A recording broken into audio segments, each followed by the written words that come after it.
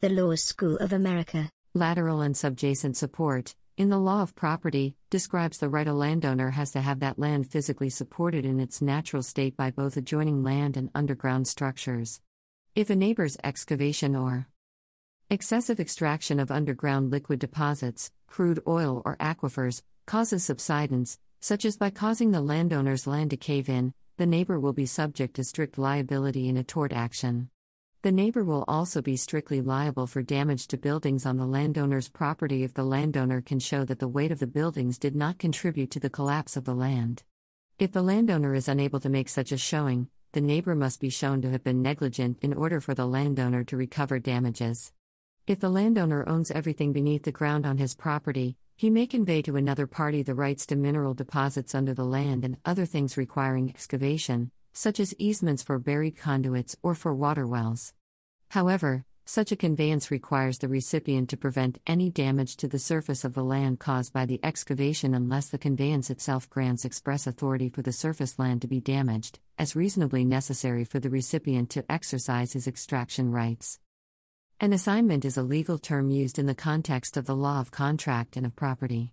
In both instances, assignment is the process whereby a person, the assigner, transfers rights or benefits to another, the assignee. An assignment may not transfer a duty, burden, or detriment without the express agreement of the assignee.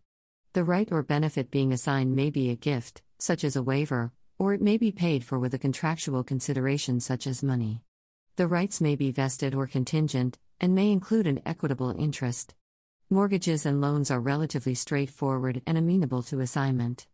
An assigner may assign rights, such as a mortgage note issued by a third-party borrower, and this would require the latter to make repayments to the assignee.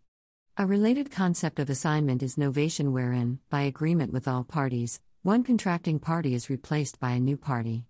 While novation requires the consent of all parties, assignment needs no consent from other non-assigning parties. However, in the case of assignment, the consent of the non-assigning party may be required by a contractual provision. Procedure. The assignment does not necessarily have to be in writing, however, the assignment agreement must show an intent to transfer rights. The effect of a valid assignment is to extinguish privity, in other words, contractual relationship, including right to sue, between the assigner and the third-party obligor and create privity between the obligor and the assignee. Liabilities and duties. Unless the contractual agreement states otherwise, the assignee typically does not receive more rights than the assigner, and the assigner may remain liable to the original counterparty for the performance of the contract. The assigner often delegates duties in addition to rights to the assignee, but the assigner may remain ultimately responsible. However, in the United States, there are various laws that limit the liability of the assignee, often to facilitate credit, as assignees are typically lenders. Notable examples include a provision in the Truth in Lending Act and provisions in the Consumer Leasing Act and the Home Ownership Equity Protection Act. In other cases, the contract may be a negotiable instrument in which the person receiving the instrument may become a holder in due course, which is similar to an assignee except that issues, such as lack of performance, by the assigner may not be a valid defense for the obligor. As a response, the United States Federal Trade Commission promulgated Rule 433, formerly known as the Trade Regulation Rule Concerning Preservation of Consumers' Claims and Defenses, which effectively abolished the doctrine in consumer credit transactions. In 2012, the Commission reaffirmed the regulation. Property rights. Real property rights can be assigned just as any other contractual right. However, special duties and liabilities attach to transfers of the right to possess property. With an assignment, the assigner transfers the complete remainder of the interest to the assignee. The assigner must not retain any sort of reversionary interest in the right to possess. The assignee's interest must be about the interest of the next person to have the right to possession. If any time or interest is reserved by a tenant assigner, then the act is not an assignment, but is instead a sublease. The liability of the assignee depends upon the contract formed when the assignment takes place. However, in general, the assignee has privity of estate with a lessor. With privity of estate comes the duty on the part of the assignee to perform certain obligations under covenant, for example, pay rent. Similarly, the lessor retains the obligations to perform on covenants to maintain or repair the land.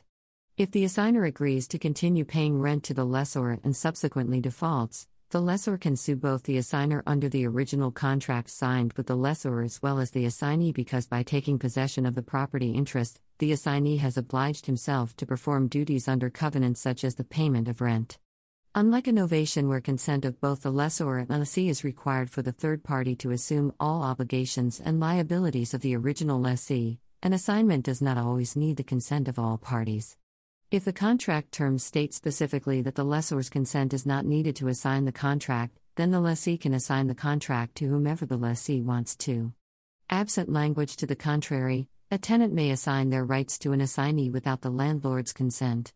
In the majority of jurisdictions, when there is a clause that the landlord may withhold consent to an assignment, the general rule is that the landlord may not withhold consent unreasonably unless there is a provision that states specifically that the landlord may withhold consent at landlord's sole discretion. Partnership rights. A person can also assign their rights to receive the benefits owed to a partner in a partnership. However, the assignee cannot thereby gain any of the assigner's rights with respect to the operation of the partnership. The assignee may not vote on partnership matters, inspect the partnership books, or take possession of partnership property. Rather, the assignee can only be given the right is to collect distributions of income, unless the remaining partners consent to the assignment of a new general partner with operational, management, and financial interests. If the partnership is dissolved, the assignee can also claim the assigner's share of any distribution accompanying the dissolution. Intellectual property rights. Ownership of intellectual property, including patents, copyrights, and trademarks, may be assigned, but special conditions attached to the assignment of patents and trademarks. In the United States, assignment of a patent is governed by statute, 35 U.S.C. Section 261. Patent rights are assignable by an instrument in writing. Title in a patent can also be transferred as a result of other financial transactions, such as a merger or a takeover, or as a result of operation of law, such as in an inheritance process, or in a bankruptcy. An assignment of a patent can be recorded with the United States Patent and Trademark Office. Although such recording is not required, if an assignment is not recorded at the USDO within 3 months or prior to a subsequent assignment, the assignment will be void against a subsequent assignee without notice of the earlier, unrecorded assignment. With respect to a trademark, the owner of the mark may not transfer ownership of the mark without transferring the goodwill associated with the mark. Companies sometimes request from employees that they assign all intellectual property they create while under the employment of the company. This is typically done within an employment agreement, but is sometimes done through a specific agreement called Proprietary Information and Inventions Agreement, PIIA. Personal injury torts. The standard rule is that personal injury torts causes of action are non-assignable as a matter of public policy. These should be distinguished from final settlements or judgments resulting from lawsuits brought on such causes of action, which may be assignable. Legal malpractice. In the majority of jurisdictions, assignments involving fraud or legal malpractice causes of action are void as against public policy. Equitable assignment. An equitable assignment is an assignment or transfer of rights, in equity. General principles.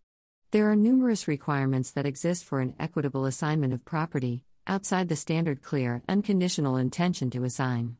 These requirements are fundamental characteristics of a statutory assignment, absolute assignment, an unconditional transfer, conditions precedent or part of a debt are not absolute, and the assignment must be made in writing and signed by the assigner, and in particular, this applies to real property. Assigning future property in equity cannot be gratuitous. The assigner must receive consideration for the agreement, otherwise the assignment will be ineffective. However, an absolute assignment does not require consideration to be given. Secondly, between the period of agreement between assigner and assignee and acquisition by the assigner, the assignee's rights are not contractual, but rather a proprietary right to the property. This means the assignee has an interest in this future property, in the same manner any owner has over property. In equity, these principles operate to protect both the assigner and the assignee. In Norman v. Federal Commissioner of Taxation, a taxpayer attempted to assign by deed to his wife certain monies which he was eventually going to receive.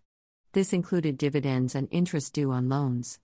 The court held the interest and the dividends were expectancies or possibilities which could not be assigned without consideration.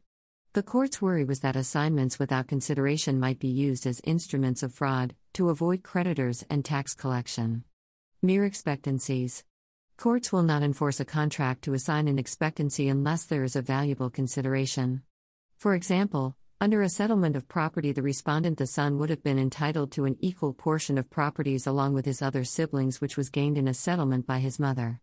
This portion was only his when allocated to him at his mother's discretion. Prior to this allocation being made, the respondent allotted his benefit to trustees for a voluntary settlement.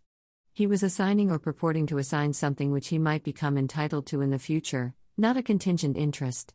The judgment held it ineffective and elaborated on previous points to state the respondent cannot be compelled to allow the trustees to retain the appointed sum. The Law School of America. The content used in the podcast is licensed by the Wikimedia Foundation Incorporated under a Creative Commons Attribution, Share Alike license.